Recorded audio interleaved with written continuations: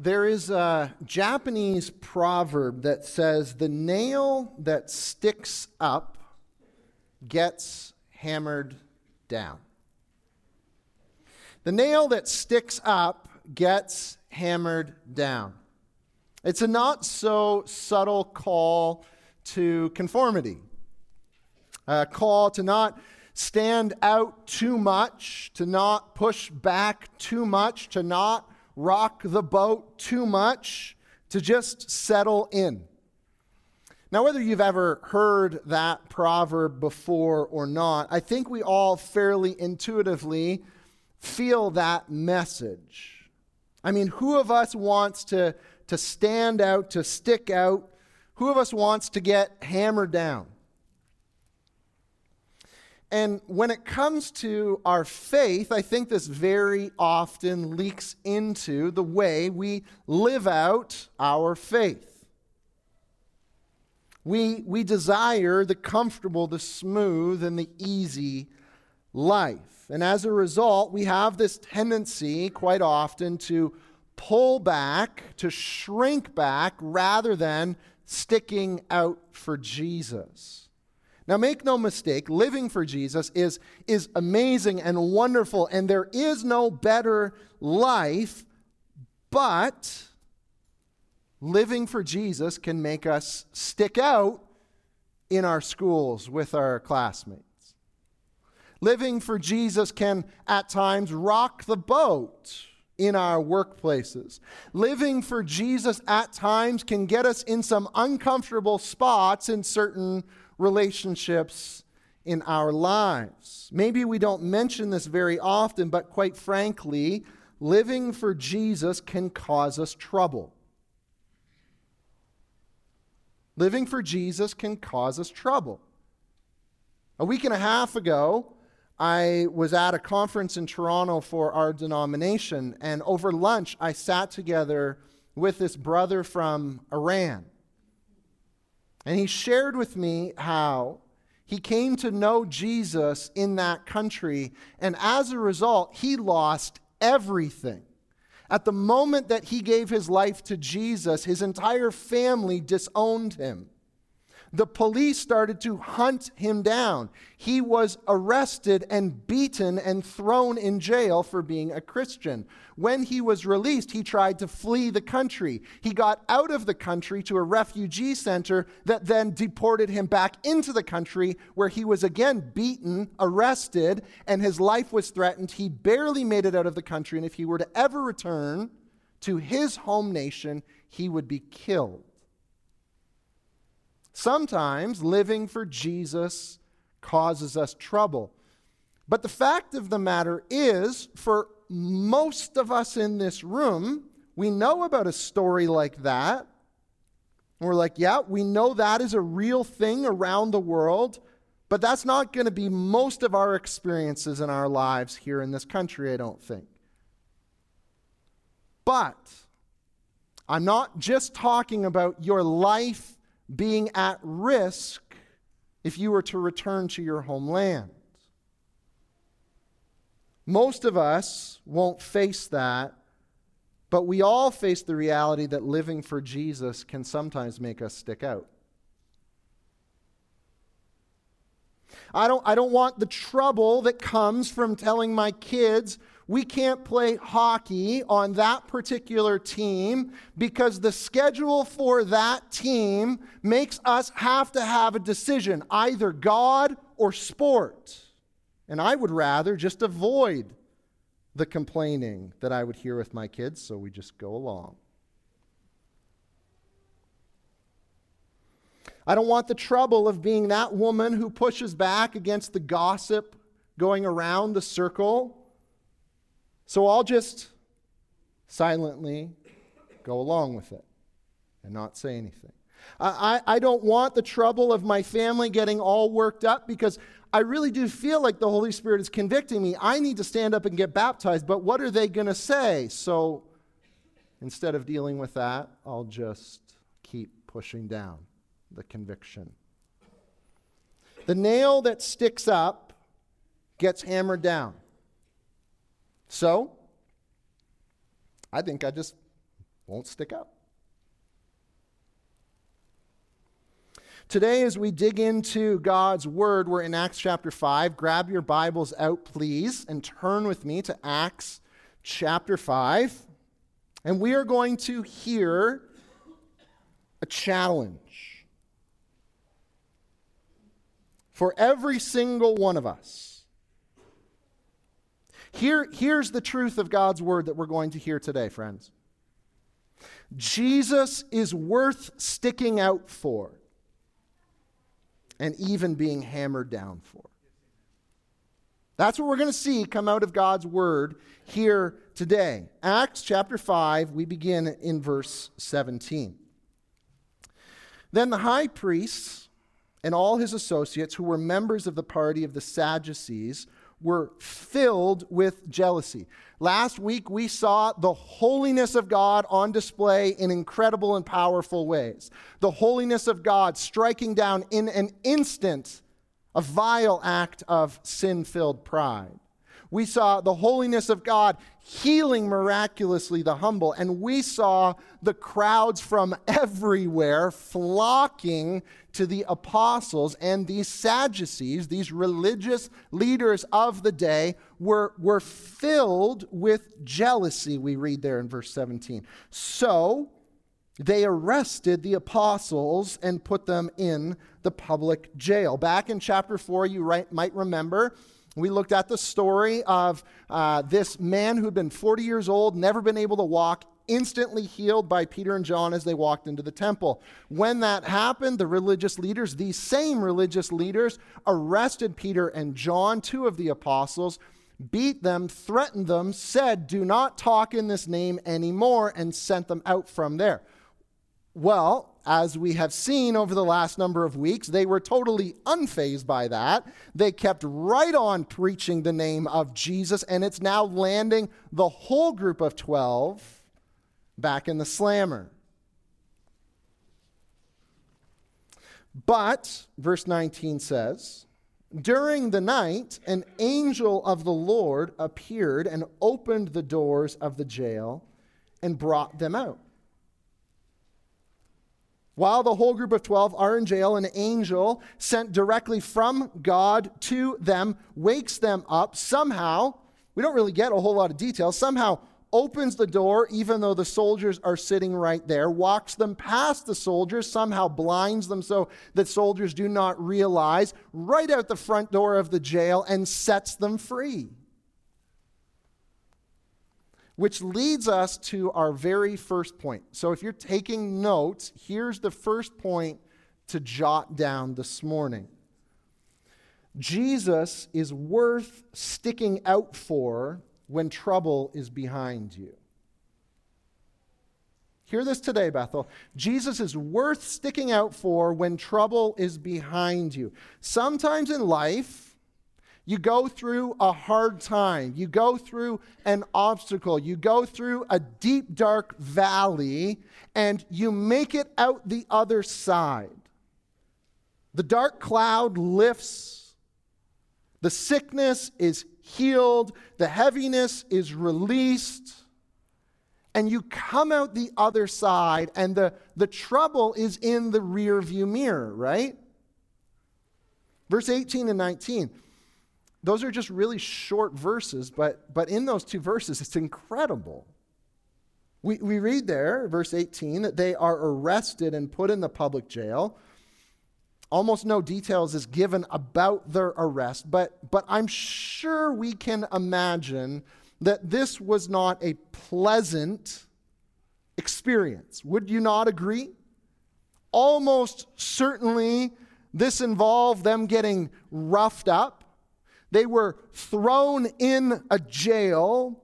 Their lives are being threatened at this moment. This is not cozy, comfortable, you just get an extra night with a meal in the Ritz sort of thing. And then just as quickly, with relatively little detail, verse 19 says, during the night an angel brought them out. God miraculously sets them free. Now, if this were you, I often say this, try to enter into the text, okay? If this were you at this moment, what would you do? If this were me, if I'm just being honest, at this particular moment, here's the thought pattern that would kind of go through my head. Okay, so God, we've been serving you, and we've been serving you really well. We've entered into the lion's den. We've done what you've asked us to do. We've been threatened, but we kept going. We preached even though they attacked us already. We kept going. And then the enemy came and attacked us and arrested us. And you instantaneously, miraculously set us free. Thank you, God. Okay, we've done our part. Now, isn't it kind of time for like us to head to Caesarea and have a little chill at the Mediterranean? We suffered. We served. We sacrificed. The enemy attacked. You clearly didn't want to leave us in jail, so that must mean now we just go to cruise, isn't it? That's what my mind would go. Anybody else in here have that be the thoughts that are going on in your head? When the trouble is in the rearview mirror and God brought us out, it's like, okay, thank you.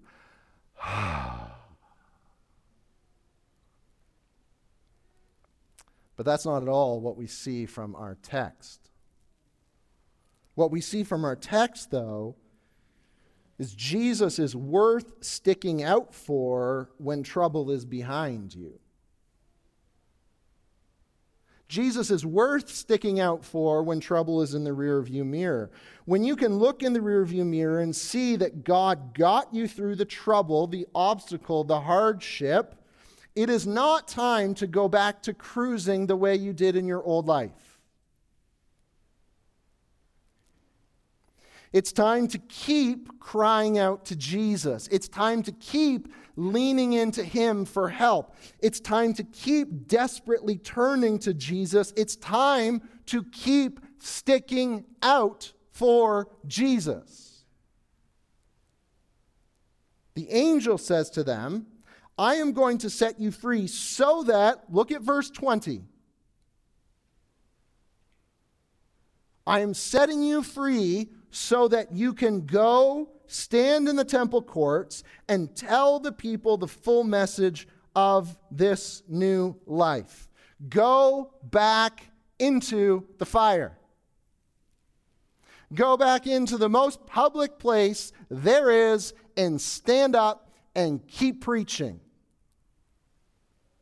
At daybreak, verse 21, they entered the temple courts as they had been told, and they began to teach the people. Now think about the power of Jesus at work here. Jesus is the one who he literally sent an angel to them. He somehow opened the doors of a jail to get them free. He is the one who is powerful to overcome this obstacle and put it in their rearview mirror, because He didn't rescue them to make their life smoother. He rescued the disciples so they could go back into the temple and keep telling people about Jesus. Dear brothers and sisters, when God puts trouble in your rearview mirror, He is not doing it so that you can return to your old life and now have a break at the beach. That's not why He's doing it. When God brings you through cancer and out the other side, He's not doing it so that you can now just cruise the rest of the way. When God lifts the despair of depression, He is not lifting that so now you can just have a smooth, easy life. When God carries you through the job loss and the wondering how you're going to pay the bills and the provision out the other side, He's not doing that so now you can put your feet up on the other side. Now, I am surely not saying, oh, that means you got through cancer, you should go hunt for cancer again. You lost your job, you should quit it so you can go through that. That's not what I'm saying. But what I am saying is he brought you through that to lead you into new steps of service. He healed you so that you can be a voice of healing. He sustained you so that you can help that sister who is in your circle of life on the brink of snapping to be told, you don't need to give up. You can take this next step of faith. Your freedom is for more than you. Your rescue is for a greater purpose. Your trouble is behind you so that you can keep sticking out for Jesus. So morning arrives.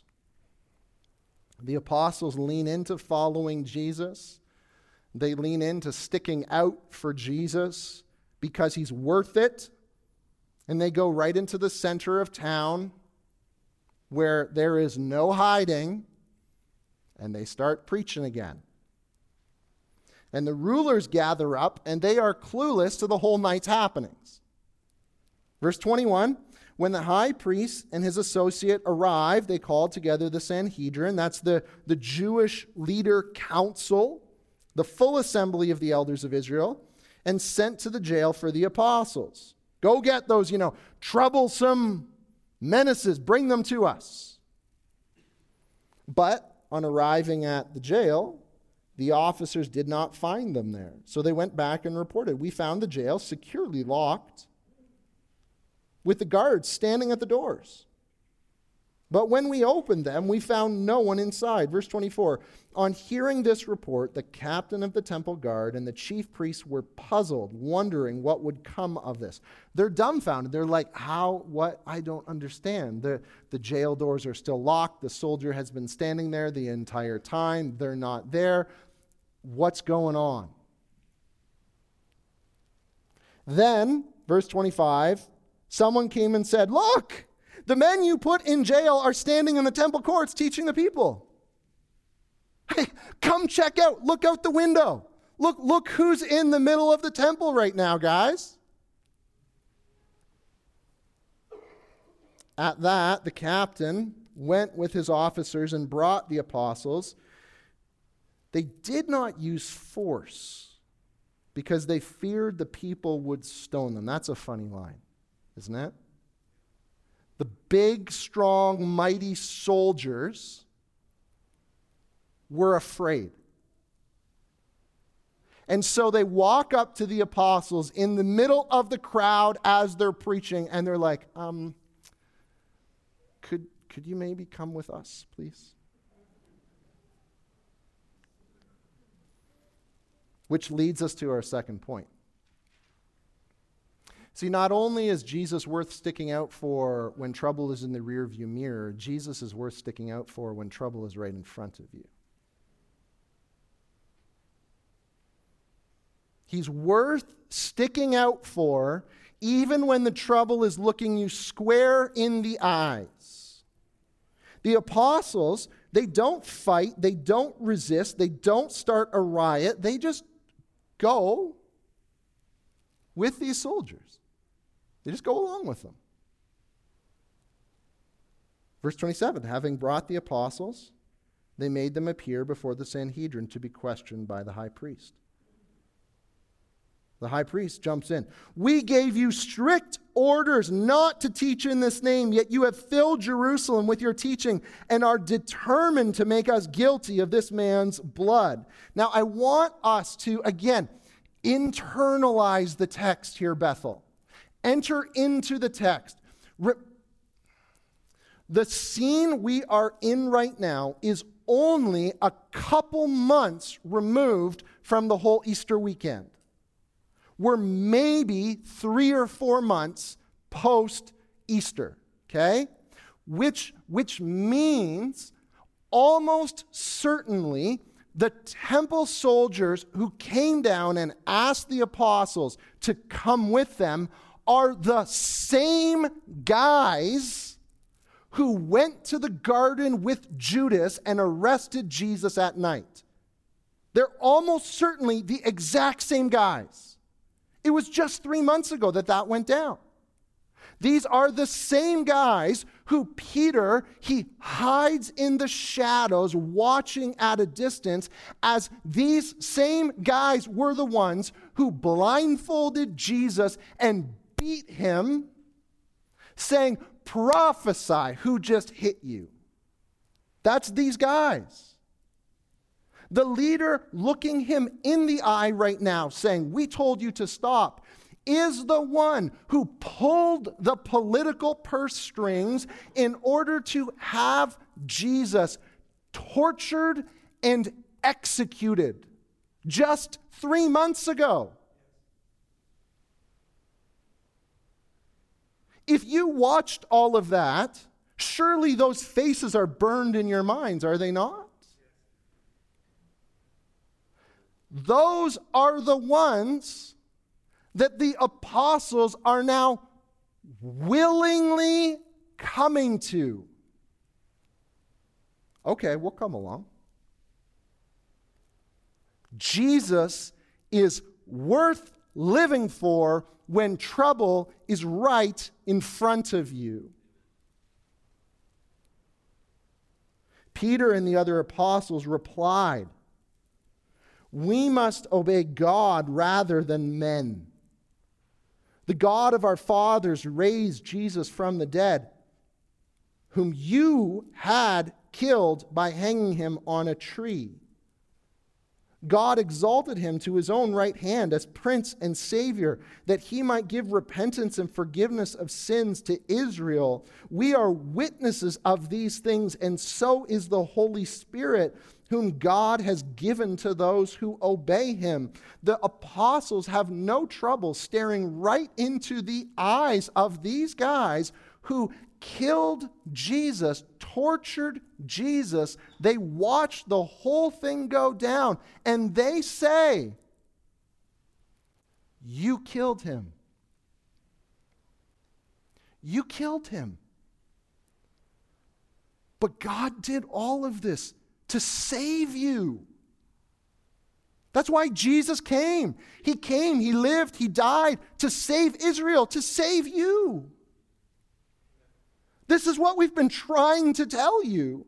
This is what all these things that have you so jealous about why are the crowds flocking to us. It's not because of us. It's all because of what the Holy Spirit is doing. Your jealousy is missing the point that God is trying to be a witness to show you He really sent Jesus. Jesus really is the Messiah, the Christ, the Savior. Turn to him.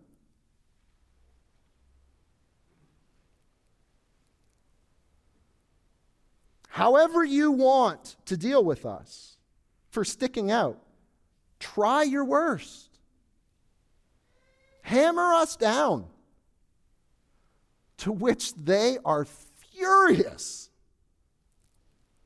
When they heard this, verse 33, they were furious and wanted to put them to death. The smoke is exploding out of their ears. Their brains are about to burst, and they're like, crucify these guys.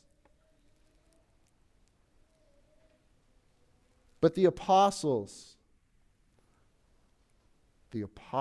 are like, Jesus is worth it.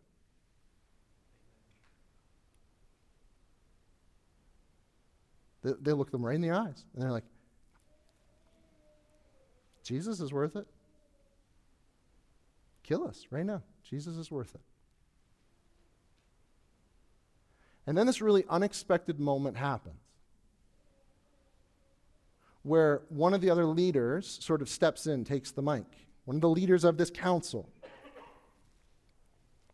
A Pharisee, verse 34, named Gamaliel, a teacher of the law who was honored by all the people, this really respected guy, stood up in the Sanhedrin and ordered the men to be put outside for a little while. So the apostles are sent out of the room, And then Gamaliel addressed the council. Men of Israel, consider carefully what you intend to do to these men. Some time ago, Theudas appeared claiming to be somebody, and about 400 men rallied to him. He was killed, all his followers were dispersed, and it all came to nothing. After him, Judas the Galilean appeared in the days of the census and led a band of people in revolt. He too was killed, and all his people were scattered. In the present case, therefore, I advise you just leave these men alone. Let them go, for if their purpose or activity is of human origin, it's going to fail. But if it's from God, you will not be able to stop these men. You will only find yourself fighting against God. This super renowned Jewish leader, Gamaliel, stands up and reasons with the mob of angry elders and chief priests and Sadducees and Pharisees and talks them off the ledge. Kind of. Gamaliel talks to the assembly and he talks them down from killing these guys, but don't miss the logic he is using here, okay? He points to these two other guys, Theudas and Judas of Galilee. And what he says is those two guys were really just nobodies. And I know a few people rallied around them for a little bit of time, but just gave it a little bit of time, and then because they were nobodies, nothing came of it. And the inference is that's most likely what we're going to find with this Jesus guy and these 12 characters too. It's just another nobody. And you guys are getting so worked up that you're going to create a riot when the mobs outside hear that we've just killed them and Rome is going to come in and squash all of us. And that's a horrible idea. So just back off and calm down.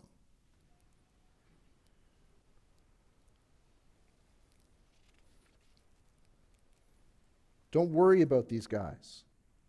They're not a big deal. So in this moment, the apostles are brought back into the room, and you got to catch this. The only reason they're not killed is because they are shooed away as no ones. You guys are of no real significance. We won't kill you, but be done with you. And to all of this, the apostles are totally undeterred. They're like, okay, you want to make fun of us and call us nobodies? Fine. You want to string us up? Fine. It doesn't matter what you want to do. Jesus is worth it. You tried to crush him. He defeated your best attempt. What are you going to do to us? Try your darndest to hammer us down. Jesus is worth it.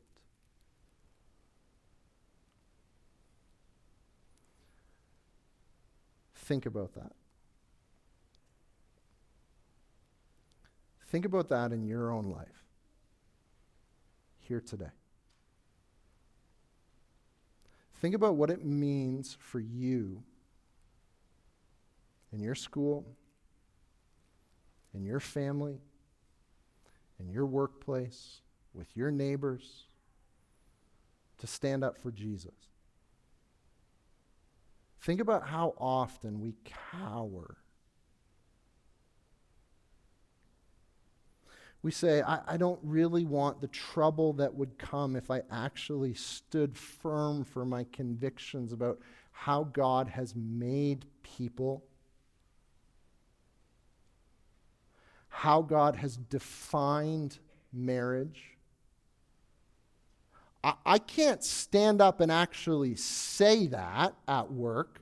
Do you have any idea what that would cost me? What would I do with my retirement?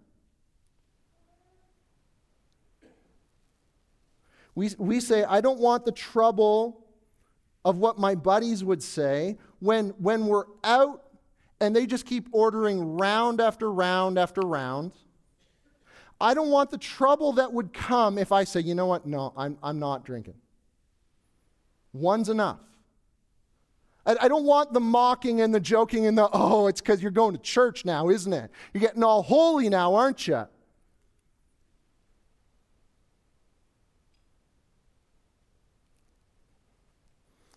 We say, I don't want the risk of inviting my friend to church, or there's Alpha coming up after Christmas, and there's this person that is my neighbor, and I'm thinking about whether or not I should invite them to come to the Alpha course to explore Jesus, but what are they going to say, and what if they shut me down, and what if they laugh at me, and what if they make some jokes about me, and so we back off.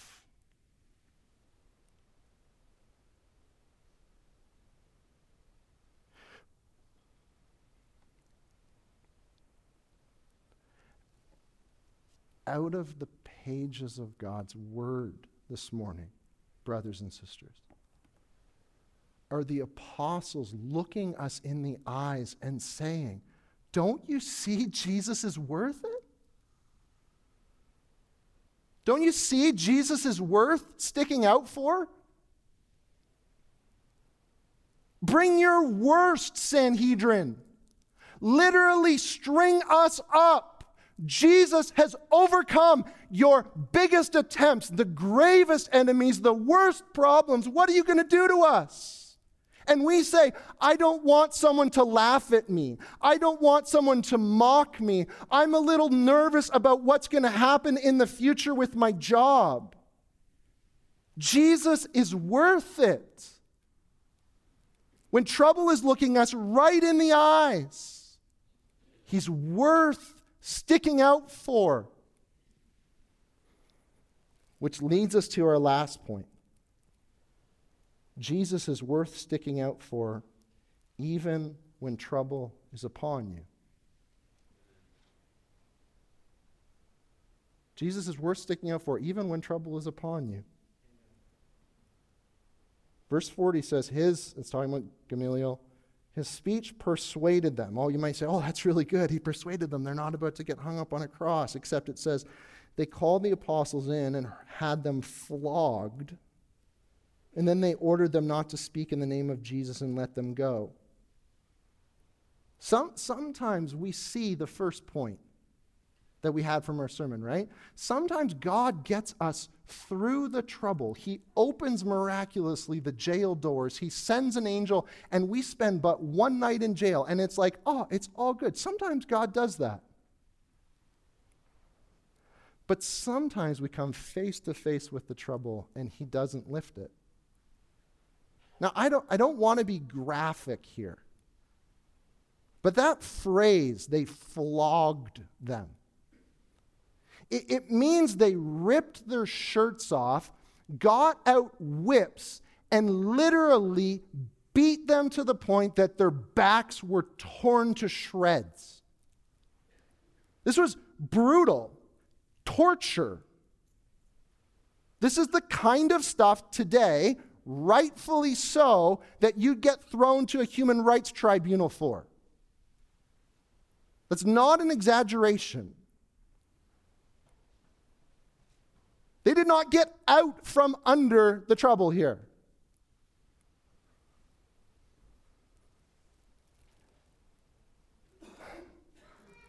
But look at what verse 41 says.